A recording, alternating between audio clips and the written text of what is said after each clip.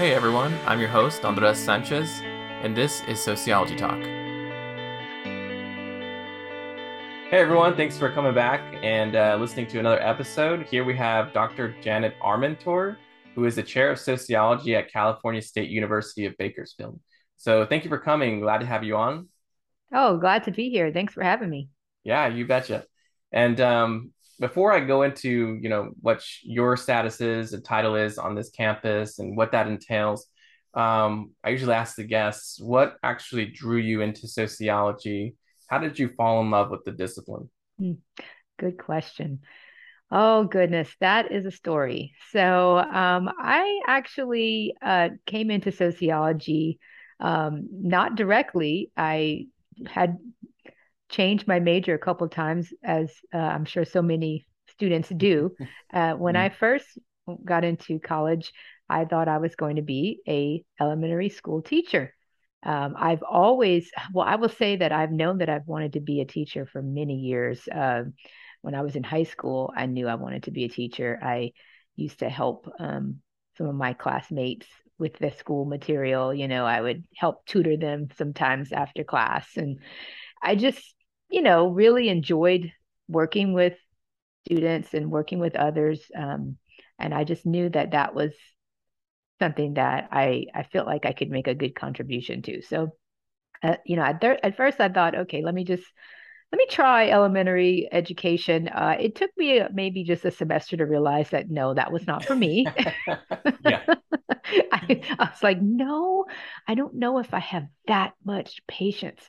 I have patience, but that requires a tremendous amount of patience. And Mhm. I thought, maybe I should try a different approach or different level. So I changed, my major a couple of times, and I just remember sitting in a sociology class, and this is where we hear from so many of our students. This is how they come to sociology is they're sitting in a sociology class and it's just something that they hear really speaks to them. Mhm. They can relate to it in some way. And for me, I had an interesting experience as a teenager. I you know, uh was a teenage mom. Throughout my senior year, I was pregnant in school, Mhm. and it was a very difficult time. I must say, as you can imagine, Mhm. trying to be, finish, trying to be a senior in high school and be pregnant, and then, also have a child right when I was getting ready to graduate from high school. And it was it was a difficult time. Actually, strangely enough, I did very well in school my senior year because I think I was really motivated Mhm. to go to college. Because I knew I was going to need to do this to provide for myself and my child. And so I think that that experience was very formative for me. It really shaped me, and to this day, still, I would say that was the experience that had the most impact on me in my life. Mhm. And it really just affected me. And I had so many experiences that came from that related to inequality, Mhm. um, you know, um, gender inequality, class inequality, that I had from that experience. And when I sat in that sociology class, oh my God, I was like, I can so relate to what they're Yeah. talking about in here and my own life experiences. And so after that, I took that class. I said, yeah, I think this is the major for me. I really think that I can make a difference in this field. And at first, I thought I was going to be a social worker, Mhm. because I knew that I wanted to give back in some way. And that's why I thought teaching was going to be really the thing for me.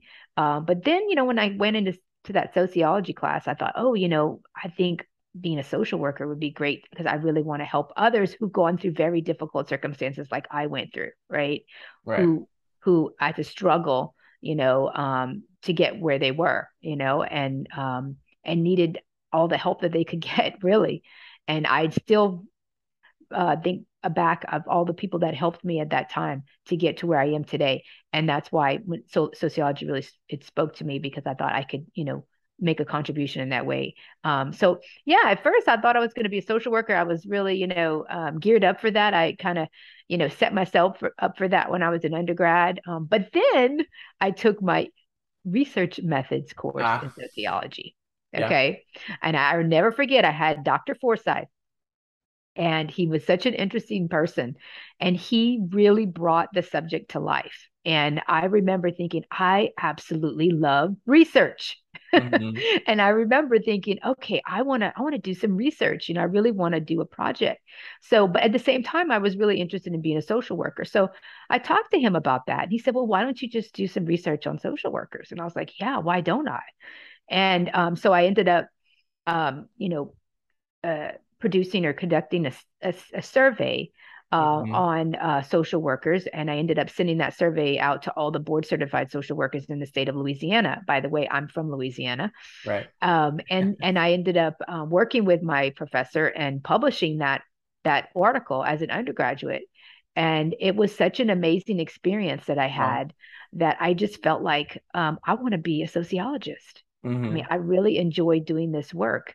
And so then I just decided my changed my career path a little bit, and I went again, right?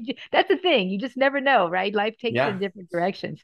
Hmm. And so I remember, getting a lot of support from my professor, and him kind of encouraging me to go to graduate school in sociology. So I ended up going into a master's program.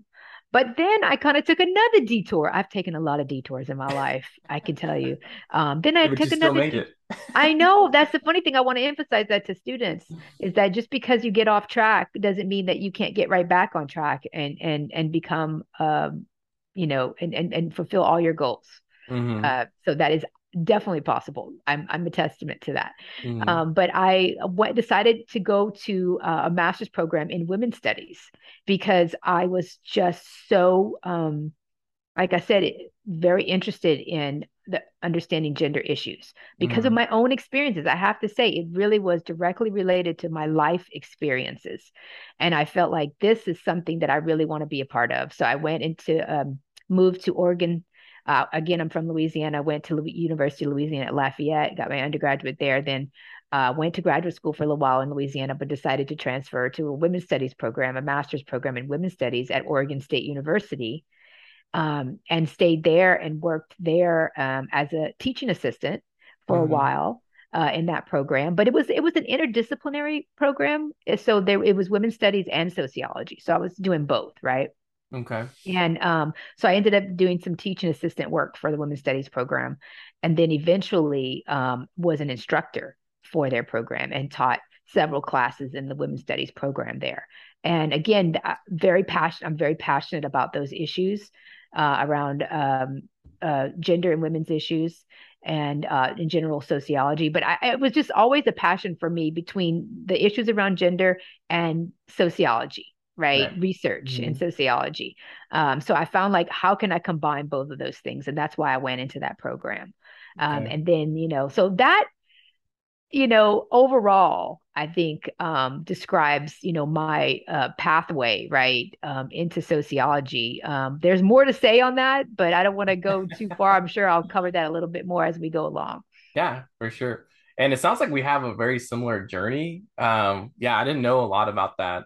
And so, I mean, like likewise, I came in to the community college, and at first I thought, well, maybe I want to be an elementary school teacher, right? Or teach. I was really good with like glass, stained glass, and like art. I was really into that as in my senior year. So I was like, well, maybe I want to be an art teacher, you know. And then I like did some research, saw how much they made, and I was like, maybe I want to be something else. And so Yeah, no. yeah, and so I just like kind of I took different paths, detours, as you had mentioned, Yes. and ultimately found myself really loving this class in at Bakersfield College, sociology. Mhm. I mentioned in another podcast, Mita Durwal was my instructor there, the faculty that was there teaching sociology. And Mhm. man, I just really fell in love with it. And Hmm. I had always knew I wanted to be a teacher, like you had mentioned. Hmm. And I did go into liberal studies, get a bachelor's in liberal studies because I thought maybe I want to teach elementary school. Um, and then I just saw a flyer on the wall, here at CSUB. It was like apply to the master's in sociology program, and I was like, maybe maybe if liberal studies is actually my thing, I'll come back to it after I get my master's, right? I thought, if I get my master's, I'll get paid more, or whatever, once I'm in the elementary school setting. And then I just like really loved it and was like, well, maybe I want to go this direction. And it was the same thing. I took a advanced research class with Dr. Edna Molina, and did some research. And it was about Facebook, why we start these online networks, online communities. And I was like, gosh, this is really fun. Maybe I just want to do that. And I think that's how I feel like we were connected, because you Hmm. had done some research with technology and communication. So Yeah. mine was about Facebook, these online networks, and yours is about chat rooms and how Yeah. those, were very popular, Yes. right? And so I'm sure you'll mention some of that Hmm. later. But yeah, it seems like we had a very similar path. So it's Hmm. really interesting. And Yes. yeah, and you had mentioned that when you took these sociology classes and you had a fascination with gender issues, gender Hmm. studies. Hmm. Um, you said that there was something that you resonated with when it came to gender issues. Do you remember what that was? Like your Yeah. experiences? Yeah. I mean, to be more direct and honest, it was the experiences I had in high school of I being being a pregnant as a teenager, Hmm. and my partner, my boyfriend at the time, we went to two different high schools, right? So I had a very different experience. I was pretty much alone, I mean, I had friends, but I didn't have that support there. Hmm. And what high school's like. It's brutal. Yes. And so it was managing that, and just all of the treatment that you receive if you don't if you're not in the norm, right? Hmm. If Yeah. you're outside of the norm, and I was, right? Just the kind of treatment that you receive from your peers was very difficult. And also, I think what I learned was how different women and men or girls and boys are treated in Yeah. society. Because Hmm. my boyfriend, basically, he didn't really get a lot of sanctions, negative sanctions, right? Yeah. For what happened. However, I, on the other hand, received many, many, many negative sanctions, right? So I was actively involved at the church at the time, and I remember that, it was made very clear to me that I could not be involved in some of the activities anymore because I was pregnant. Mm. And however, my boyfriend, they weren't going to do anything to him. He was going to continue to be involved in all these activities. Wow. And now, of course, my mother, being the strong person that she is, said, no, that's not going to happen. And she Hmm. made sure that I mean, if they were going to kick people out, that he was going to be kicked out also. Right. So I think from an early age, I became aware of the inequality that we have in this society when it comes to gender issues. From my own experiences, again, like just Mm. being noticing the way that we were both treated very differently, both involved in the same circumstances, but both being treated in very different ways, right? Yeah. And my mother, who's always been a very strong figure in my life, you know, made it very clear to me that I needed to make sure that I get myself in a good position in life, that get a college degree, and that I take care of myself and not depend on anyone else, especially another man. She would always tell me that, because you never know what's going to happen in life. And Hmm. I think her, emphasizing that to me just made me realize that I needed to be independent, an independent person, and that as a woman, it was very important for me to be able to be independent because of all of the forms of inequality that we face related to family, work. Um, the list goes on, right? Education, about we can see throughout history how we are treated differently. And so, I think having those experiences really shaped me. and encouraged me to raise awareness about that was the biggest thing that drew me in is I wanted to be that's why I was like I want to be a teacher, but I want to raise awareness about these forms of inequality, right? Right. That exist in society. I want to be a part of research Mm, in this area that brings attention to it. And this was back in the 90s, right? So this is whenever things, yeah, we were talking about gender, but not like we are today, right? mhm, I mean, it was there, but it was still not something that was, I think, people were really overly aware about. mhm, But today we are, right? There's a lot more. So I've seen so much change in the 20 something years when I first started in this area. mhm, So I feel like we've made a lot of progress in these areas. Still a lot of work to do. mhm. But yeah, I would say those are the things that really, affected me. Right. Yeah.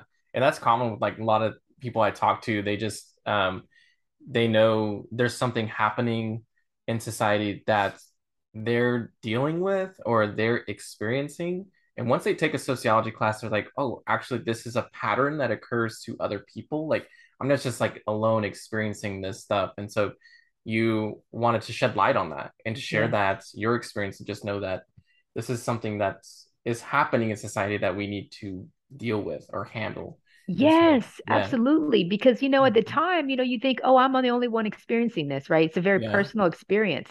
But when I took that sociology class, that's when I realized, oh no, this is a pattern, that Hmm. it goes beyond just my own individual experiences. Right. This is happening in a much wider way throughout societies and throughout the global world, Hmm. So yeah, absolutely. Yeah. And so then you decided to get to earn your PhD in sociology. Can you tell us a little bit about that experience or what led you to, I guess you had already mentioned, you published some research as an undergraduate that kind of led you into the direction of, well, I want to do this as a career, and so um, can you tell us a little bit about the school you went to, why you chose that program, and what your experience was like? Oh yes. So yeah, exactly. That's really kind of how I ended up in Oregon was because of that interest in women's studies and sociology. Hmm. And so then I became very interested in technology when I was at Oregon State University. And again, we're talking, 1997 through the year 2000, where the internet has really Hmm. taken off. And people are, more and more people are having computers in their home. The internet, people are starting to use the internet in a more public way, in a wider way within the society. And so it was a very exciting time. You can imagine it's a very exciting time. There was very, very little research out there on this in this area, right? On Hmm. social issues related to technology. So I felt like, oh, this is some cutting edge stuff back then, and I want to be involved in it. And so I ended up uh, doing interviews actually with people who were involved in online communication and different forms of online communication. At the time, there wasn't really much. There was some chat rooms available, but it was a lot of messaging boards that were really popular at that time. So a lot of the people that I interviewed were involved in those kinds of electronic communication through the internet, Hmm. and then.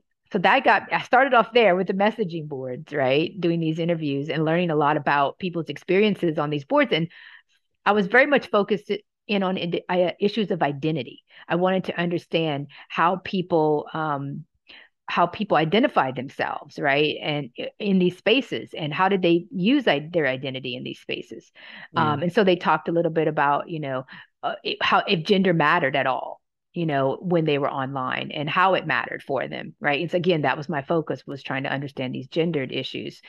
So that was kind of interesting to hear them talk about that and how sometimes people would sort of say, as Judith Butler would say, play, with gender in different ways online in ways that they couldn't do in an offline setting. So that really intrigued me and encouraged me to go further, in this area. So I ended up applying to PhD programs. I knew I wanted to pursue a PhD in sociology.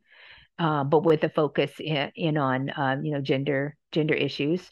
Hmm. So applied to a bunch of universities, ended up going to Syracuse University in New York because the faculty there at that university were focused in on technology and gender issues. So I felt like this was a Wow. really great fit for me, just where I needed to Hmm. be, and ended up working with Jacqueline Orr, Marjorie DeVault, and some other big name sociologists, feminist sociologists. And was very excited to have that opportunity. And when I was there at Syracuse, it was an awesome experience, I have to tell you, because there were so many resources available for students, and I wasn't used to that, to be honest with you. It was a private university, and oftentimes these private universities they have a lot more funding than the public universities, and so there was always a lot of support, right, for the different things that I was interested in doing, and I was able to work with, like I said, several faculty members on different projects, learning more about qualitative research, which is another one of my areas, doing working on qualitative research projects with them. Also, another passion of mine is service learning and internships. And I was able to work with professors on projects related to service learning, work with undergraduates and help them work on a project related to it. Ended up going to Bilbao, Spain, to represent Syracuse University on these topics that are related to service learning. So again, it was just like all these wonderful experiences that I was able to have. I really, really thoroughly enjoyed my time at Syracuse, and it provided me really the foundation for for everything that I went on to do. I had amazing experiences with my coursework there, the professors that I've worked with, and so yeah, I ended up working. You mentioned chat rooms, right? And Hmm. Andres, about my research in that area, and that's what kind of drew us together. Was that I ended up doing my PhD on a regional romance chat room. At the time, I know people who are listening to this will say, chat rooms, what? Because nobody uses chat rooms anymore. But you have to remember, Yeah. from this was between the years of 2000 and 2005. And at that time, chat rooms were big. We didn't have Facebook and Instagram and Hmm. all, TikTok and all these things at the time. It was chat Yeah. rooms, right? Hmm. And so I went from messaging boards to chat rooms. And again, my research was one of the earlier studies in this area. I mean, there were definitely studies that were done on chat rooms, but there weren't many. There weren't Hmm. many. Yeah. So I was very interested in, working in this areas. I spent a lot of time, trying to reach out to other researchers who were doing work in online venues, and so it was a very interesting study. It was, a 3 year study. I spent a lot of time in this chat room, many, many, many, many, many, many hours, I can tell you. And it was sort of a study where I was looking at the community of the chat room, but I was also looking at the gender dynamic, the gender and sexuality dynamics in Okay. those platforms. Yeah, Hmm. so I would be happy to talk more about that if you're interested to know more. Yeah, for sure. Yeah. Yeah. And I remember I read your dissertation because I had the same interests in or as a graduate student completing my master's thesis. I thought, well, maybe I can use some concepts or things here. And one thing I found fascinating from that dissertation was uh that you had used a bar term, right? Like regulars. And so what you would do is you would sit there, you would watch the conversations happen. Um, and what's interesting to kind of I'll come back to what I was talking about with the bartending term, but the ethical stuff is very new, right? So it's kind of like, well, can we be Hmm. doing that? And it's kind of like really we Hmm. haven't crossed that territory yet when it comes Hmm. to these uh, online environments. And Yeah. so you had made it so that if somebody was to reach out to you, I mean, you were considered the lurker, you were Hmm. watching everything that was happening as Hmm. it unfolded in front of you. Hmm. But if somebody Hmm. was to reach out to you and say, "Who are you?" Yes. and "What are you doing in this space?" then you would have Yes. revealed yourself as a researcher. So it's really interesting how to handle these ethical um, dilemmas or issues when it comes to these things that are very new to us. So Absolutely. yeah, it's really, I thought that was really fascinating, and kind of circle back around to that term regulars. I thought it was Mhm. really fascinating that you would often see people within that chat room just circle back in, and you notice that there is just these regulars that would come in and Yes. have these ongoing and these chats and stuff like that. So Yeah, it was uh, it was kind of like a bar setting. yeah. Yeah, it had a very similar feel to it. And Yeah. and you have to realize that in the platform that I was doing, there were many copies of the same room, right? So there may be like 25 copies of the exact same room, but Hmm. so for some reason they all come back to this one room, Yeah. right? Hmm. And so it was just odd, like why, why wouldn't they just kind of bounce around and like, just be going in different, but no, they would always come back to the same room. Yeah. And so I found that fascinating, right? It's like, how do people create community Yeah. in a place that is lacking, Hmm. lacking community? Technology doesn't seem like a place where you build that, right? Yeah. And people were doing that in these settings. They were making that for themselves. And absolutely, the ethical issues were very interesting. And that's something I had to work out for a good year before I was able to conduct the study. I Hmm. went to conferences. I talked to other researchers, I went through the IRB process and had to very much make a case, right, Yeah. for why this space was a public space and not a private space. Yeah. And it hinged all upon that, right? Mm. Because, we can do research in a public setting without, having to disclose to everyone in that setting that we're doing research, right? But, I thought it was very important that if someone did contact me, that I would inform them, hey, I'm doing this research. I'm here. I'm a researcher. So I did put that caveat in there to make sure. But again, strangely enough, not very often that happened. Hmm. People were just very much centered in their, talking with other people, because they knew each other so well. They just came back and continued to talk to each other. Yeah. We'd always have newbies that would come in the room, right? Hmm. But it was definitely a place for the regulars also. Interesting. Okay. Yeah. But other people were welcome to come in and share that space. Always, Yeah. always. We always had people in and out. And there's so much more to say about this Yeah. study. I mean, there's so many dynamics Yeah. that occurred in the setting, which I found fascinating. I could go on and on about that.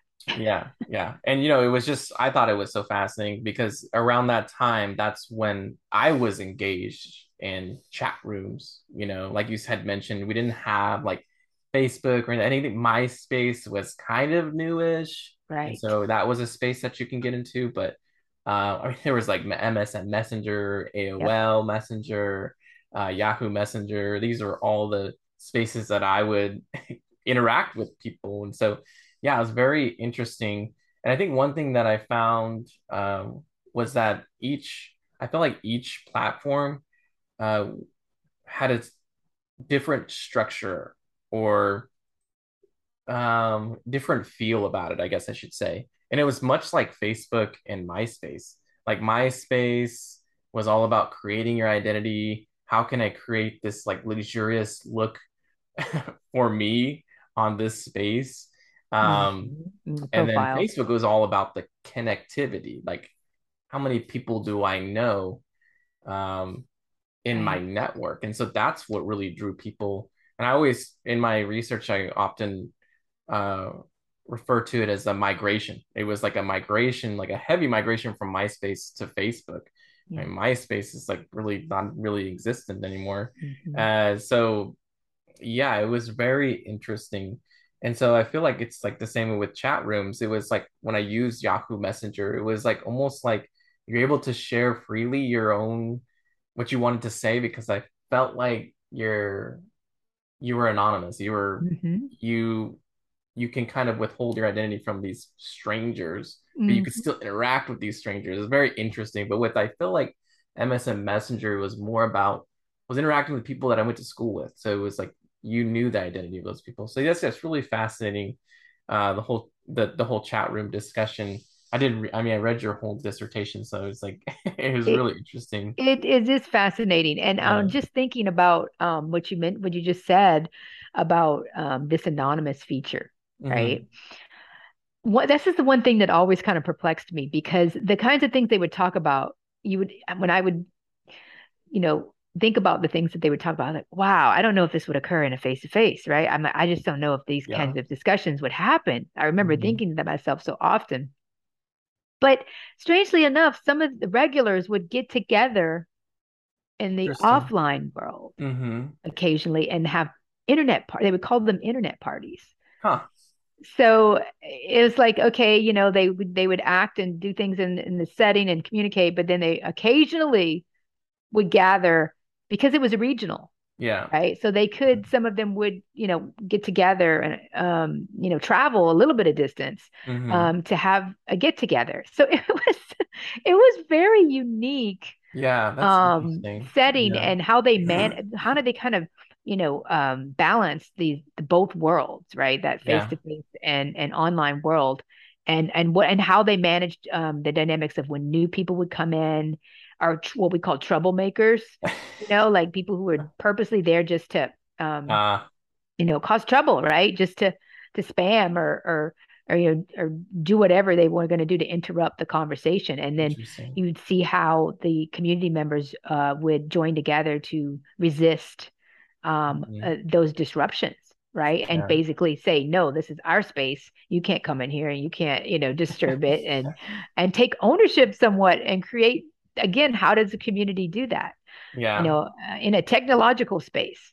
Yeah. So there was just, and that's not even getting onto the topic of all the gender dynamics that happen. I mean, there's a Yeah. whole nother realm there, right? This is just thinking about community formation. Yeah. There's Yeah. also the whole, issue of how did they do gender, Hmm. right? In such Hmm. without those physical markers. Right.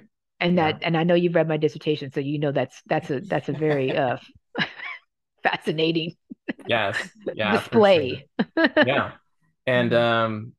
yeah, I think that's uh I mean yeah, we should have you back on. So we could talk about that. That would be really fun. Yeah. Um but yeah, so Mm. you went ahead, you did some research as a PhD student, um and you finished your dissertation.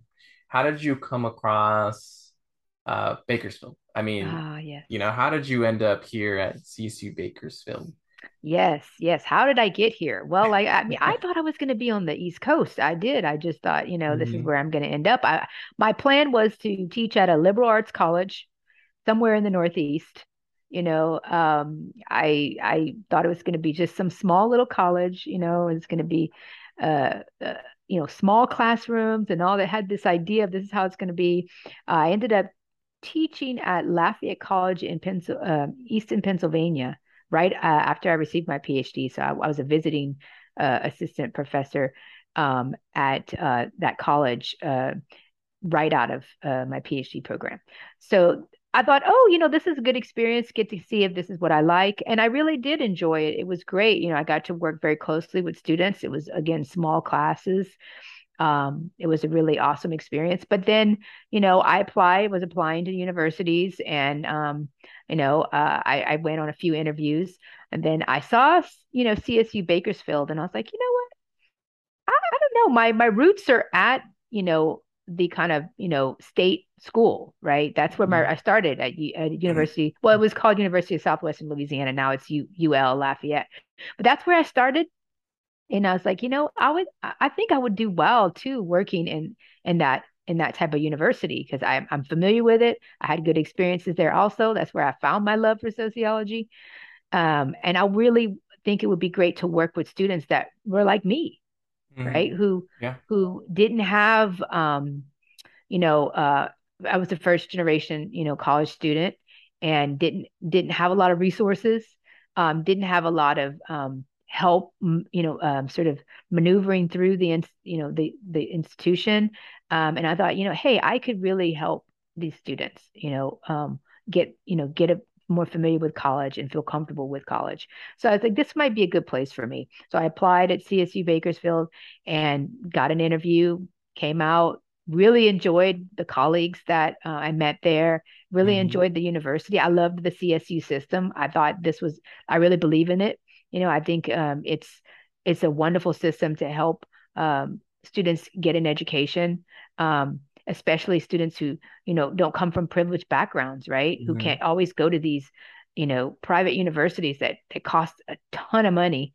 And you can go to a CSU and get just as high quality of an education. We've got some outstanding educators at the CSU. So I was like, yeah, I want to be a part of this. Yeah. And so, yeah, I accepted the position and I've been at CSU Bakersfield since 2006.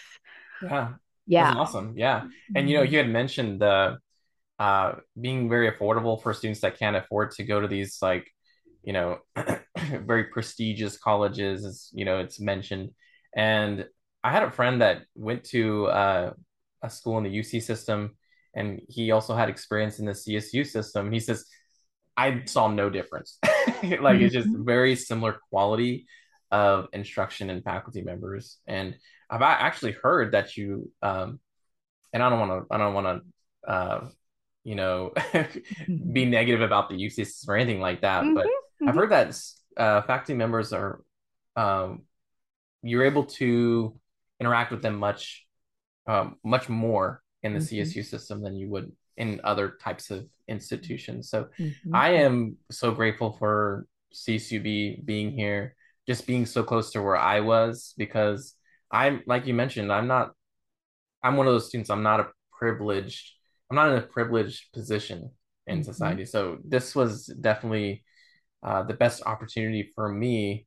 Um, and I really love this campus, and it's just been great. So Mhm.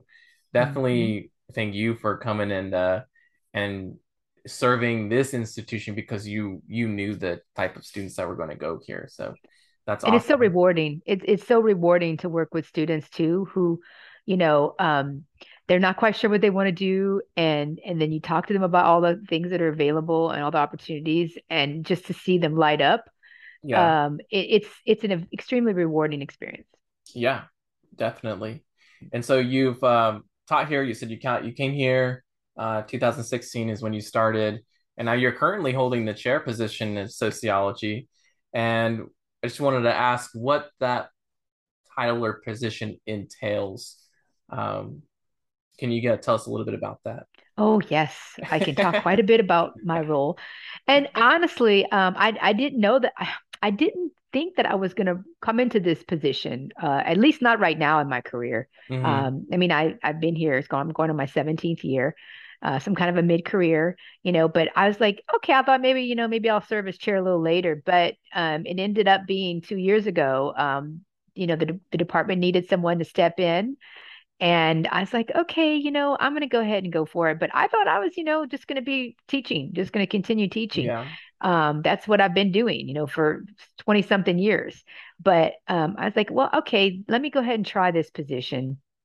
So 2 years ago, I became chair. It was in summer of 2020. And I didn't, I knew a little bit about the position because the previous chair is a colleague of mine, and we would often talk about what it's like being chair. But it is in a very a busy job. Okay, I just want to reiterate that it's a very, very involved job. There's a lot of tasks to be done as the chair of the department. Some of the things that I do in general is just I work with the faculty on just every issue you could possibly imagine that could come up.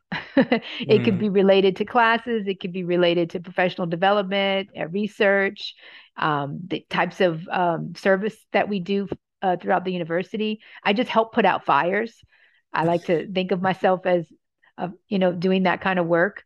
My job throughout the day is pretty much putting out fires Yeah. that come up throughout the day, right? But I Hmm. like it. I really enjoy doing it. I work with students all the time, for various issues that come up.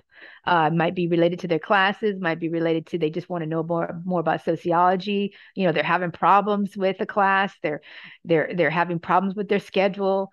They need some direction. about their careers. So I frequently just are talking with them about a range of issues, and I represent the department. Really, I'm the representative of the department. I'm constantly in meetings. That's another thing that chairs do. They are in meetings all day long. Mm-hmm. Yeah. And at different levels in the university, so that I am informing people at a higher level about the things that we're doing in the department, and then that also I'm gaining the information that I need to convey to the faculty about issues that come up throughout the university. Mm-hmm. So, making sure that uh, we're doing everything we're supposed to be doing in the department, that we're aware of everything that we're supposed to be doing. I have to handle creating the schedule for the department, which is one of the most important tasks that I have, is making sure the schedule is good and ready to go. It's a very big job. Mm-hmm. I participate in hiring of new faculty, working with them in whatever capacity that they need help in. I handle the curriculum for the department, making sure everything is uh, organized and clear, and all of the descriptions and the the course catalog is in order. So, oh gosh, can I go on and on about the things that I do as a chair? I think I could list a lot more Yeah. here, Yeah. but yeah. Yeah, you definitely wear many hats, and very appreciative of that. I always feel like we're filled in with the newest information that is important for faculty members. So definitely appreciate all the meetings you attend and all the fires you put out. And so, what would be, I guess, since you've held this position as a chair, what would be the things that you enjoy about the position? Um, can you And tell I us a have, little bit about that? yeah, and I have to say, I would like to say, I absolutely love my job. I mean, I love I love teaching. Which Don't get me one? wrong. No, I'm just kidding. Yeah, I know. Um, I love teaching. Again, I've done it for many, many years. But when I came into this position, I realized, hey, you know what? I really, really like doing this. Hmm. And I didn't know it. That's the thing. I didn't know I was going to like it this much. It wasn't until I was in the position itself and started doing the work that it came to me, that dawned on me that, yeah, like this is really something I enjoy doing. So another thing I want to tell the students is, you never know. You might think, oh, okay, this might not be for me, but it's good to step out of your comfort zone, Hmm. because at first I was like, no, I'm not going to do this. I don't know. This is going to be too much. I don't know if I can handle this. I'm going to stick with what I know, right? Which is teaching, research, service. That's what I do. But when I got into this position, I just, like I said, it was something that really, um, it just spoke to me, and I felt like I was good at it. I was like, you know Yeah. what? I'm really good at this work. Hmm. So I would say the thing that's most enjoyable for me is just the idea of managing the department, managing something, right? I love to be making sure that everything is running like it should run, Hmm. taking care of business. I call it TCB, taking care of business, right? I'm that person. I'm that kind of person where I like to take care of business. I Yeah. like to make sure that everything's in order. The faculty have what they need. Students are taking all the courses that they are required to take, and they know their path, and they know what to do. I like making sure that the department is set up and organized so that everybody has access to the things that they need. It's just a fun experience for me to manage something. Hmm. Yeah. you know and then of course working with people, working with faculty, working with students. It's fun. I never thought I would say that about my job, but it's fun for me. Yeah. Hmm. Yeah. Especially when things work out and you know that you've tackled something before it became a problem. You see faculty members are very appreciative, and there's also students, and what would you say are the challenges Oh, of yes. your position? Yes, and there's not without challenges, I will tell you that. So I'm Yeah. saying all these things like, oh, I love it, but there are challenges, and they come up a lot, you know. Hmm. Um, it's very satisfying to accomplish a goal, and that's another thing I like being about chair, is because it's very task oriented, right? You Hmm. have a project, you have something you need to do. you can see it become resolved, right? Hmm. A lot of times with teaching, you teach, but then you never know what the effects of those are going to be. Yeah. Your students leave and you don't know what happens. Sometimes I often do keep in touch with them, but a lot of times I don't know what happens. I don't know what happened to them later in their life. But with this job, you can see the outcomes um, quickly or Hmm. relatively quickly.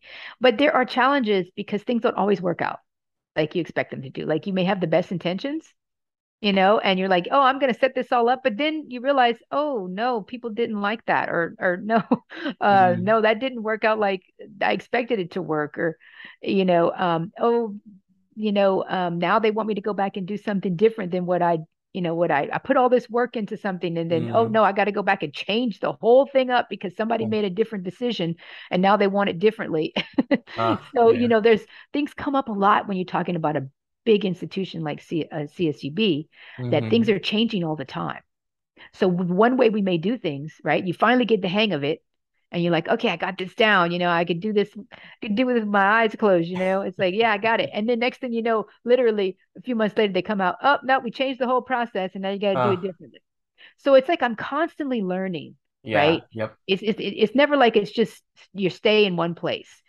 Things change in the university all the time. So there's always new information, Hmm. new processes, new ways of doing things. And then I have to make sure everybody's aware of these new ways of doing things and I have to communicate effectively with everyone and make sure everybody knows what's going on, right?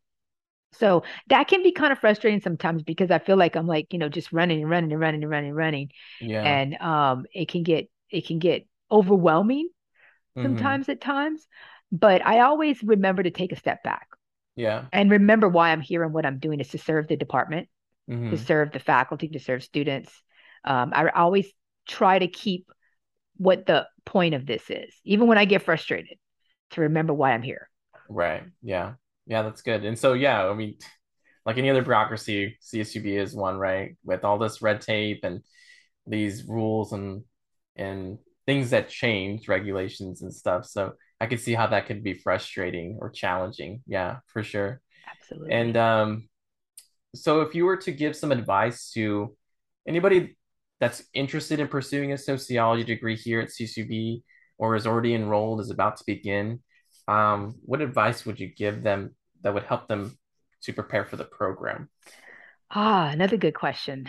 So this is a really a passion project for me, really is about, really encouraging students to think about their goals early on in life.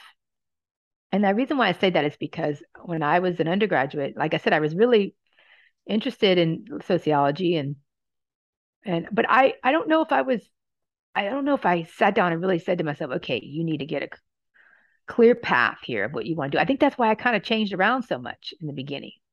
So, Hmm. and that's okay to do that, right? I just want to emphasize that it's okay to do that. Sometimes you have to do that to kind of find your way. Hmm. But I think it's really important, especially in the kind of world we live in today, in the kind of society we live in today, that people are prepared early on for what's to come.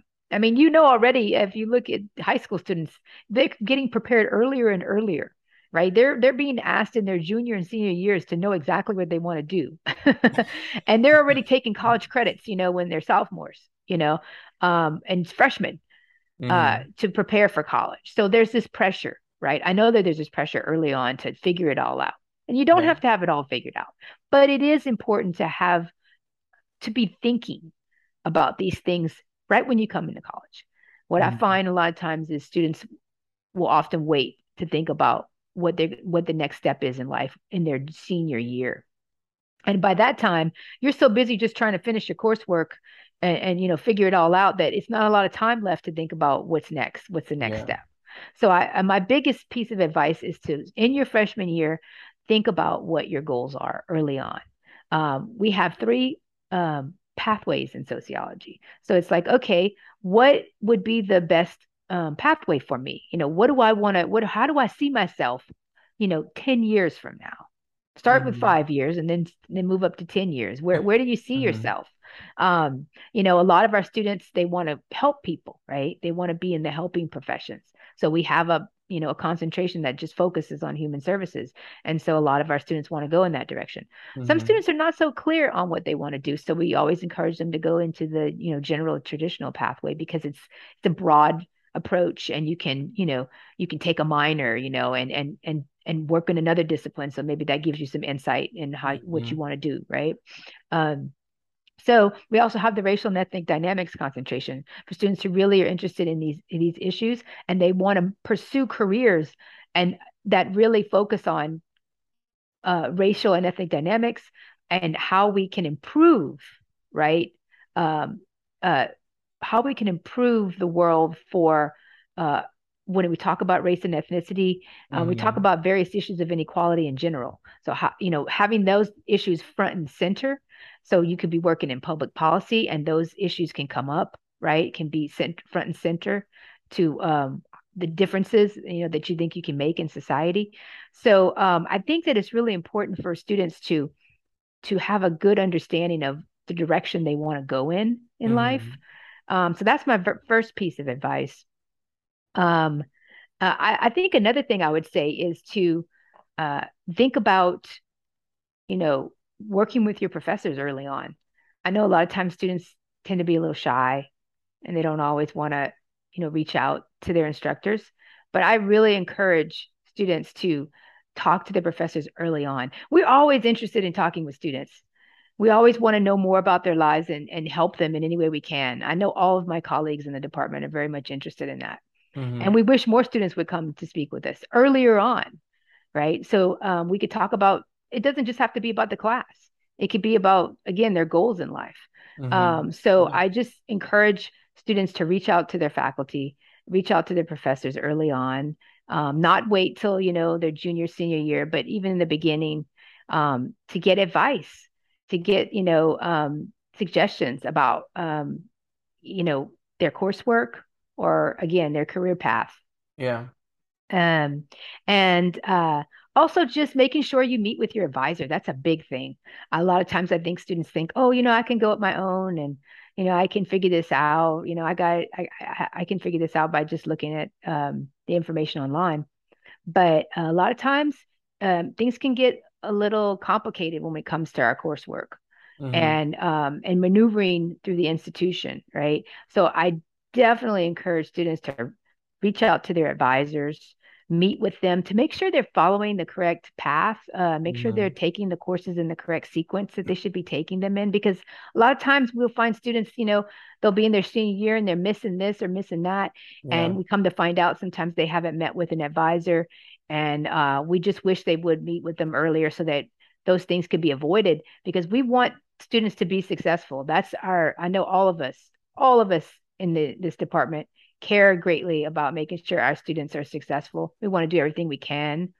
And Hmm. by reaching out to us early on, we can guide you, right, to Yeah. make sure that you have a pleasant, a comfortable experience moving through the program.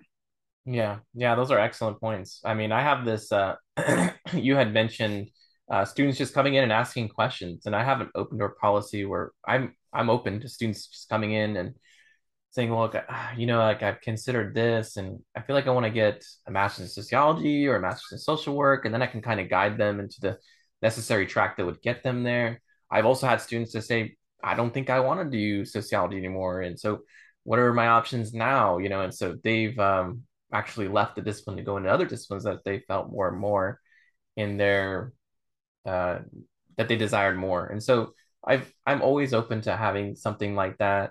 And so I feel a lot of our faculty members do have that same attitude where it's just an open door policy, welcoming, encouraging them to come in and ask questions. And then you had Mhm. mentioned the advising, right? That is super important. I'm a faculty advisor on the CCV AV campus, which is a satellite campus um, from CSU Bakersfield. And yeah, it's just you just don't know how many times students just come in and they're like, you look at their plan and you're like, oh gosh, like you've never come to see me, and now you have to take this class and this class, and actually this class is only offered once a year, so now we have to postpone your graduation, and so it just can be a mess, and sometimes it could often lead them. I mean, I just like, this is really difficult task, and it's kind of almost setting them up for failure. It's like you got to take a theory, upper division methods class, your senior seminar class, and then three other classes. It's like that just really seems difficult, and so um Yes. yeah, and it just, I think, definitely meeting with an academic advisor to just map these out, know which time or semesters or quarters, whatever you're on, these classes are offered, so you don't miss them if they're once a year, or just being able to ask, like, what does this class entail or require of me, um, before I sign up in this. There's internship classes which require your time outside of the classroom. I you know we teach qualitative research methods, which requires students to co-create data with their participants, and that requires a lot of time. It's not just like punching numbers into a database and generating an output and then interpreting that. It requires time, and so I think students need to know, what these classes entail, and I think that meeting with the academic advisor can give them that kind of information, and it's really That important. that is an excellent point that you raise. And I Yeah, even had a little note about that, which was getting a better understanding of what's expected of you out of in these courses. yeah. Hmm. That is one thing that advisors can absolutely help students with because I think that happens a lot. They get into the classes and they're like, this is, I didn't think this was going to be like this, or I didn't realize it was going to, be this work, this kind of work. And we do have some challenging courses in our program, just like any program, right? Hmm. And it's like, okay, here's what's going to be involved. Here's how to prepare for it, right? And an advisor can really help with that. And the other thing I was going to mention, and you brought up internships, right? Yeah. That's another thing that's really a good piece of advice here is to try to gain some experience Hmm. before you graduate. It was always important, but it's more important than it's ever been Yeah. today, because you really need to have that foundation in some way of working out in the field and whatever that might be. It could be a range of different things depending on what students want to go into. But Hmm. having that early on, when they go out into the field and they go out into the work world, being able to say, I have this bachelor's degree, but hey, guess what? I've also done this work. I have both of these things. It's going to Yeah. make students way more competitive than if they Yes. just have. I mean, look, the bachelor's degree is wonderful. It's going to definitely um, put you, in a higher position, right, and give you that leverage. But Hmm. having that experience really just ups the game up a lot. And so I definitely emphasize that to students. Whatever it is, have some type of experience that you can fall back on. That's why internships are great. I Yeah. think people really are happy when they see that students have that experience, and are more likely to give that person a second look, Yeah. if they do have it. So yeah, all the things that you just said, I definitely agree with. Yeah, yeah, internships, volunteer work, or even just being a part of a club and their club activities, they get involved in the community. And so you can actually put that on your resume as well. I just had a conversation with Joey Williams, who's he talked about how he would approach people and say, "Hey, we have this volunteer opportunities. You want to join?" And people are like, I'm good. And then like the same people will approach him and they're like, "Hey, I heard you're hiring." He's like, "Yeah, but you don't have any experience." They're like, "What do you mean?" It's like, well, you never helped out, or you never like did any volunteer work, or you haven't, it's, I've just heard so many stories where students graduate, and yeah, they may have these high marks, these very good grades, but they weren't really active in the community Mhm. or with internships, and they find it very difficult and challenging, even with the grades that they have, to find employment. And I think that that experience that you get from internships, volunteer work, is important, is crucial. Yeah, and just Yeah. to be open, Yeah. I think it's another factor. It's a little scary sometimes, right? To put yourself out there. Yeah. But I think that's one of the best things that a student can do for themselves is to be open to new experiences, Right. right? To say, you know what? Yeah, I'm not necessarily comfortable with that, but that's okay. I'm going to put myself out there and I'm going to try this. And if it doesn't work, hey, that's okay. No big deal. Yeah. You gave it you gave your best effort. You tried it. No, I'm going to try something else. Okay, yeah, no, I really like this. This is the thing for me, right? Yeah. So just And that also includes in your classes, in your coursework, Yeah. right? I know a lot of times students may also feel a little skeptical to engage or be involved in things, but the more you are involved, the more you're going to get out of the experience. Yeah. I mean, you're here, you're here to receive an education. I always say, get the most that you can out of your Yeah. education, Hmm. right? Yes.